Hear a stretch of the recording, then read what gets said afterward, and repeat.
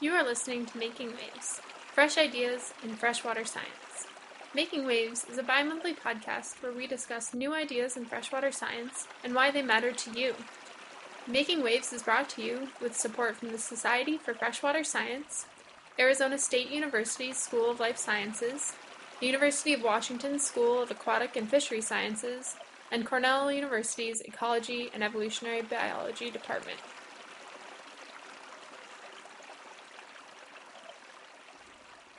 Welcome to Making Waves. I'm your host, Erin Larson, and today I'll be talking with Dr. Jonathan Tonkin.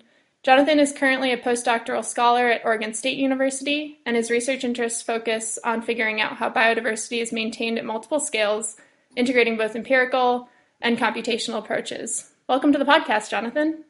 Thanks, it's great to be here. We're glad to have you here. So I wanted to start it out talking a little bit about some of your recent work. You have a bunch of interesting papers that have come out in the last year, but I'd like to specifically start by talking about your recent paper in Ecology titled Seasonality and Predictability Shape Temporal Species Diversity. Temporal dynamics are often ignored or thought to be too difficult to incorporate into empirical work, and then as a result, we often use space for time substitutions or assume that in dynamic systems, a one-time sampling can capture what's happening. And in your paper, you talk about how abiotic predictability can shape temporal biodiversity. Can you tell us a little bit more about the goals of that project? Yeah, sure. So we set out to sort of explore the way that seasonality can affect biodiversity in general, but with the additional idea that while the extent of seasonality can vary wherever you are on the planet, so ranging from really highly seasonal environments through to aseasonal environments, so can the predictability of the environment as well. So we kind of essentially consider seasonality and environmental predictability as separate entities that shape and regulate biodiversity. So in the paper, we focus in on temporal beta diversity or temporal species diversity. So this is essentially the turnover or the change in communities from one time point to another. And we set up some hypotheses based on the environmental seasonality and predictability in terms of how it regulates temporal diversity. And so think, for instance, of a highly seasonal environment. If it's not predictable, that seasonality, then organisms are not able to sort of evolve life histories to sort of segregate their niches out in time within a year to capitalize on those environments. So if you have a highly seasonal and predictable environment, then species are able to sort of diverge their niches in time and separate their niches in time to sort of form and focus in on different times in the year. So think, for instance, of a Mediterranean system. You have a Mediterranean stream, and there's been some really great work in California from Vince Resch and his colleagues.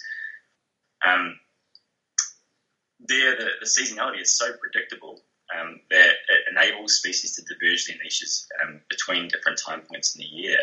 And so if you look at a historical hydrograph or a rainfall record, you can see this real strong cyclicality from one season to the next, and it repeats from year to year. And so that enables these species to diverge their niches, and you can actually see this with the benthic invertebrate communities, where you have two distinct communities in time within a year in the exact same location.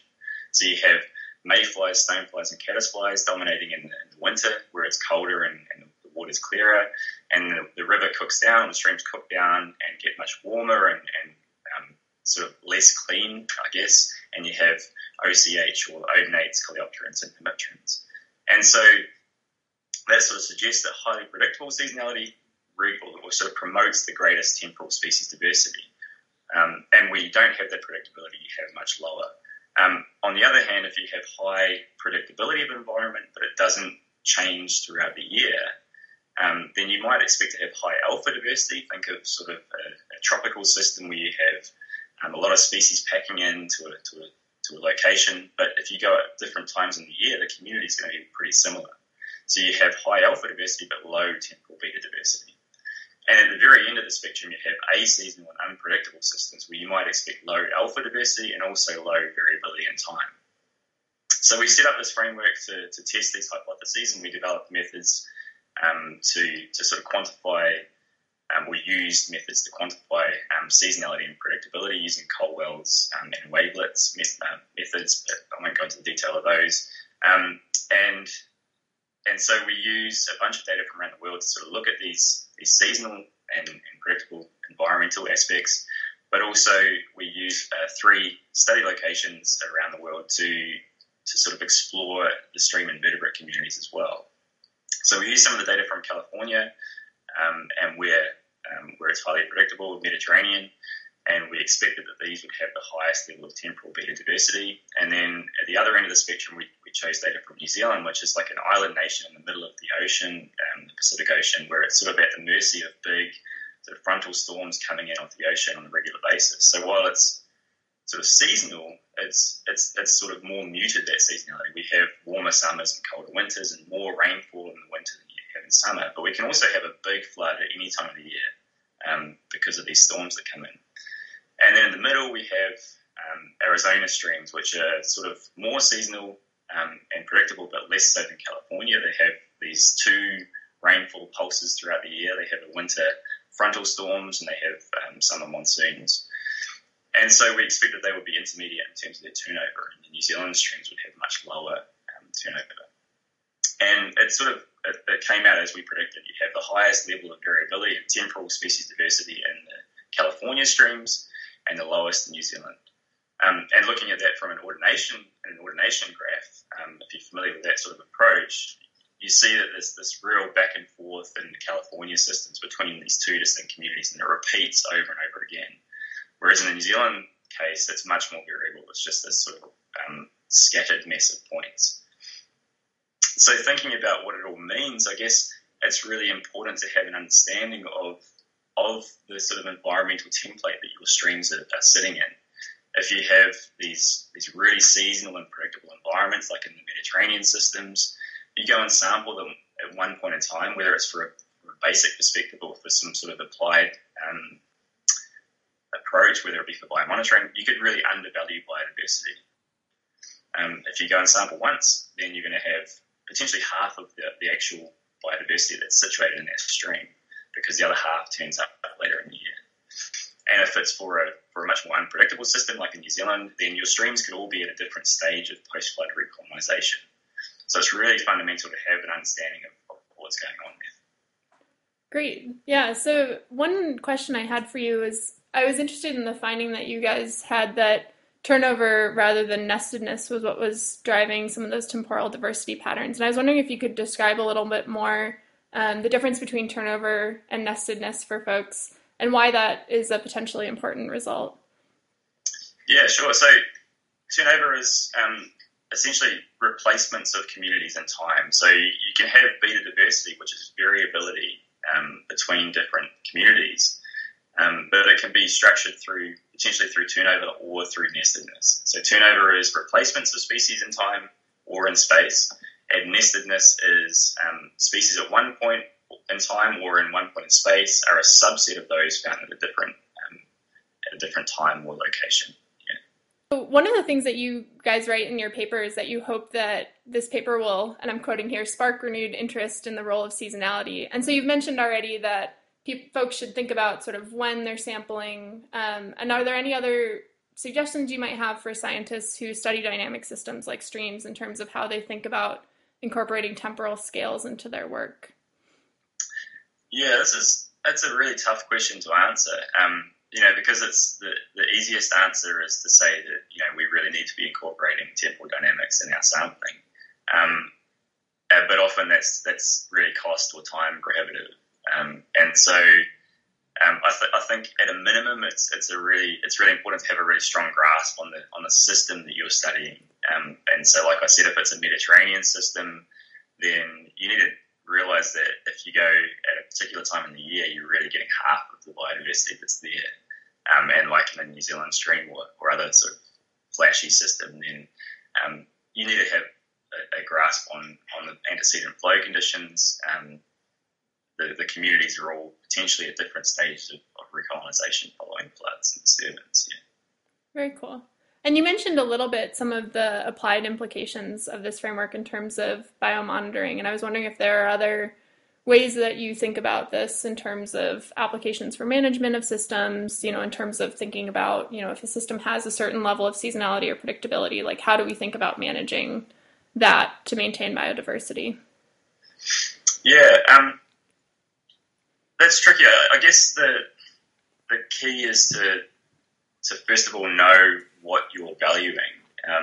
Like I said, if you're sampling at a particular point in time and you're quantifying your streams and the health of your stream, if you go in summer, often you might get lower biomonitoring scores or other aspects of your biomonitoring system, because the communities are those that are sort of adapted to live in really hot water conditions or really harsh conditions compared to if you went in winter. And so having a good understanding of the actual seasonality and the environmental variability is really crucial for being able to sort of value them first of all. And so you might not be able to pick up the land use effects or sort of discharge effects in some streams that have a really stochastic environment compared to some that are much more predictable and stable through time, for instance. Awesome. Yeah, and another thing I was interested in is at the end of the paper, you guys talk a little bit about applying this to other types of systems besides stream systems as well. And I was wondering if you could talk through how you think about applying this framework to other types of systems that have seasonality and predictability really shaping communities. Yeah, that was really interesting to get into. So, there's a lot of other systems that are seasonality is at the heart of sort of environmental gradients around the world. And so there's a lot of things that are affected by seasonality, but the combination of seasonality and predictability. And, you think about, we use a case study of waterfowl migrations that capitalize on predictable seasonality. And so this is like a clear explanation for this sort of secondary peak in latitude and species richness for these waterfowl, is because there's these clear locations where the seasonality is really predictable. And there's a lot of literature on coexistence and the storage effect from sort of arid annual plant systems where you have this you have these two rainfall peaks that allow these two distinct communities to sort of pop out at different times of the year. And I think that's really fascinating. And there's so many other systems that have these aspects of seasonality that are open for exploring with this framework as well. Yeah. That's great. Speaking of other systems, I wanted to transition to talk about another recent paper that you have out where you guys were modeling riparian plant dynamics under different hydrologic regimes. And that was a paper that was headed up by Dave Lytle. And I was wondering if you could just give us a brief summary of that project as well. Yeah, sure. So this is the first product out of a large collaborative project that I'm part of. So the PIs on the project are Dave Lytle and Julian Holden and Dave Merritt. And there's also Lindsay Reynolds and Jane Fensel on the project as well. And so we're forecasting, we're developing methods for forecasting aquatic populations and dynamic systems, and we're really focusing in on the arid southwest. And so we're basing these approaches on the idea that the flow regime is the master variable in streams and rivers. So we're using this flow regime as sort of the main predictor of populations of riparian plants and fish and invertebrates, using a variety of approaches. But this paper in particular developed a method for coupled stochastic population models. So where we're combining really detailed stage-specific vital rates of riparian plants with specific attributes of the flow regime. So the vital rates are things like how the plants relate to the flow regime, so their susceptibility to floods and their susceptibility to droughts and so on. But we don't include anything to do with biotic interactions in this model. And so it's a really cool approach. And what's so cool about it is that we're able to really recover known population trends of key plant guilds from on-the-ground measurements through vital rates and flow regimes on their own. So I think this is a really cool mechanistic way of modelling communities and populations that can be really useful for managers that are operating and managing flow regimes and operating dams, releasing water, to key in on specific aspects of the community they want to promote with prescribed or environmental flow regimes, or individual aspects of key population, whether it be sort of managing for promoting cottonwoods over tamarisk, for instance. So we show that in that case, bringing a flood 5 or 10 days earlier in the year really benefits cottonwood over tamarisk. So the invasive species is getting sort of pushed out. If you push it back later by a few days, then you start to enable tamarisk to take over. So these really key little changes in the way that you can operate a river flow regime can have massive implications on what's downstream. Awesome. That's really cool. And so what are some of the future directions that you guys are hoping to take this work? Yeah, so one of the really exciting things is we got out of that paper, and we're sort of employing it in a follow-up paper that's in revision at the moment, is that we developed a way of sort of quantifying emergent interactions between guilds and stage classes in the model that we didn't specify at the outset. So the only things these plants require is space on the landscape. And so this is sort of there's a finite space. It's in a spatially implicit model. And so what we did was develop this method of sensitivity analysis to quantify these emergent interactions. So sensitivity analysis is like a way to test if the model is working properly. So you modify a vital rate in really minute increments, and you see if that individual guild or that stage class responds in a way that it should be. So if we modify cottonwood, the adult stage of cottonwood, for instance, if we modify its flood susceptibility value, then it should theoretically decline linearly in terms of its population abundance if we run it through the model. And so we did that, and when we did that, we thought, well, if its abundance is declining in response to those changes, then it's opening up space for other species to come in and take over. And so we thought we'd actually plot this out in space and have a look at it, and we can see that other species are responding positively to changes in another guild. And so we thought, well, actually, if we do this for all guilds and all stage classes, then we can sort of quantify these potential interactions between individual species that are like an emergent interaction that represent competition for space. So we form these into networks of interactions, emergent interactions, and we're able to show that in the follow-up paper, without sort of giving away completely, is that the natural flow regime is really fundamental. Maintaining aspects of the natural flow regime is fundamental for maintaining the complexity of these ecological networks. As we move away from the natural flow regime, and in particular, as we reduce the amount of floods, so whether it be through drought, increases in drought over climate change, through climate change, or whether it be through removing floods from a dam management scenario where you have a stable base flow, you have a real collapse in the complexity of these networks. And actually, adding floods doesn't have so much of an effect. So because these species are so adapted to capitalize on the flow regime, to set seed and so on, it's really fundamental to maintain the floods in particular, to maintain their robustness. Awesome. That's super interesting. One question I had as someone who works more empirically was, what are some of the challenges that are associated when you do big modeling projects like this? I know in the previous paper that we were talking about, you mentioned that some of the vital rates for some of the riparian plant guilds had to be estimated since there weren't empirical values. Like, is lack of empirical data sometimes the limiting factor? Are there other challenges that arise when you're doing a more modeling approach to these types of questions?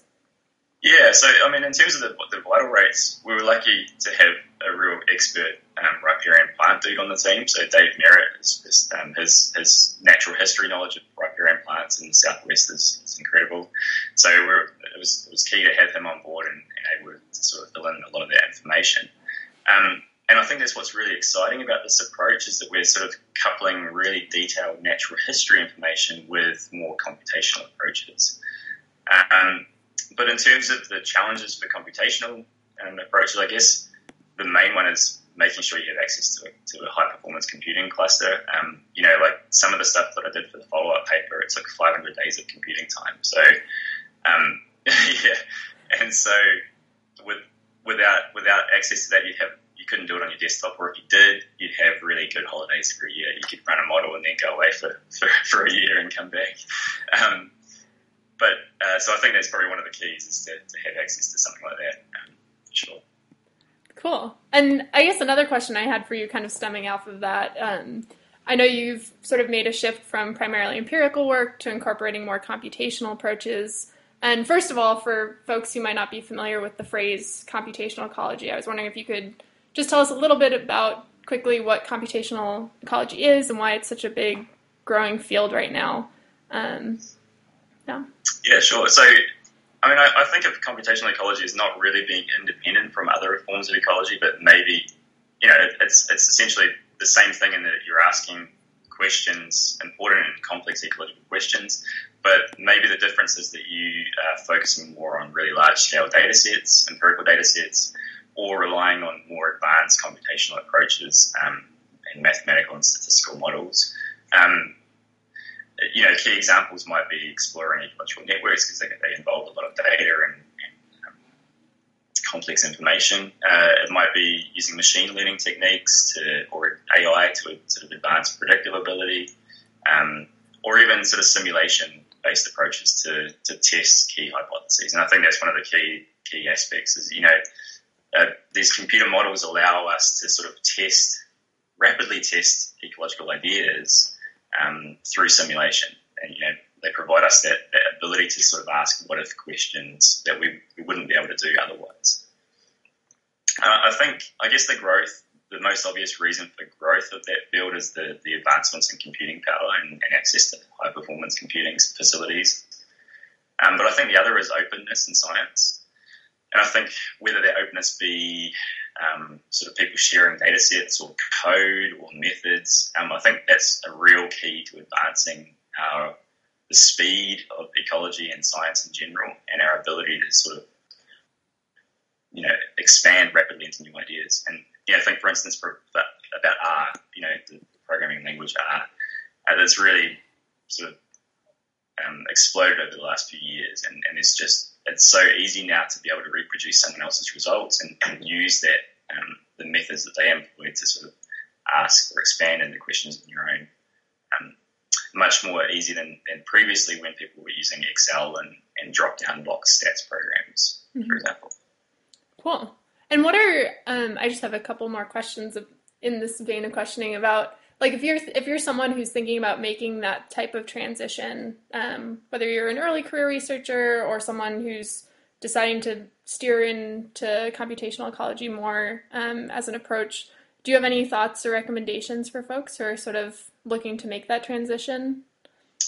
Yeah, I guess for an early career, I guess it would be to start programming early, learn a language, and preferably for an ecologist it would be R, because that's probably what 90% of us use. And I think about it in terms of it's a big investment up front, and it feels like a waste of time when you're learning. But every line of code you write and notate saves you a lot of stress and anxiety and time further down the line. And there's a quote from the software carpentry course, I think, where it says your primary collaborator is yourself 6 months from now, and your past self doesn't answer emails. And I think that's a really fascinating way to put it. And we've all been there where we've had those moments where we're going through the proofs of our paper and we have to reproduce that graph or reproduce some results, and we just cannot figure out what we did to get there. And back in the day of using Excel and other stats programs, if we had to change one value in an original data file, and you had to go through like 50 procedures to get to the final point. If you have your code scripted and fully in either a single script file or in multiple files with a make file, and you have a fully script-based approach, then you can just avoid this entirely. You can have just one click or one type and make and reproduce everything in one go. And that's a huge stress reliever, I think, even though it does take an investment up front.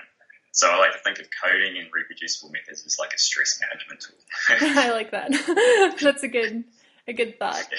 And so the other question, and the sort of final question I had was, you mentioned folks like Dave Merritt as being awesome collaborators because they just have this wealth of natural history knowledge and are just amazing in that regard. And I was wondering if you also had advice for folks who are empiricists or natural historians, but who are interested in entering into more computational ecology collaborations. So maybe aren't interested in doing all the coding, et cetera, but are interested in supporting and being part of projects that use computational approaches. If there are thoughts you have as one of the more computationally focused people of what skills they can bring to the table, what advice or recommendations you might have for folks like that. Yeah, sure. I mean, I guess the best case scenario is to learn a bit of script because and preferably R because it does help you understand what's going on if you have a basic working knowledge of it. And I think another one would be to learn Git. So Git is like a version control system, and it's a really good way to collaborate as well between people if you learn Git, and then you can work through GitHub, which is a central repository, so people can store their code and their data files on there, and then you can sort of collaborate with people back and forth through that environment. Other than that, I'm not really sure. I think that would probably be my two main pieces of advice. Yeah, and for them to remember that's having empiricists and having natural historians is like a huge important component of doing these types of projects. Like it's not just computational ecologists working alone in a silo. Exactly. Yeah, I think that's fundamentally important. And we're losing natural historians at a rapid rate because the jobs are not as it's harder to get money for people to do that sort of thing. And so I think keep going with natural history. It's a fundamentally important aspect of what we do. Yeah. Great, I agree. Well, awesome. Thank you so much for taking the time to talk with us today, Jonathan. I wanted to give you an opportunity if there's anything else you'd like to add to wrap up, or if you're feeling good. I think I'm feeling good. Yeah, thanks very much. It's been great. Yeah, awesome. Great.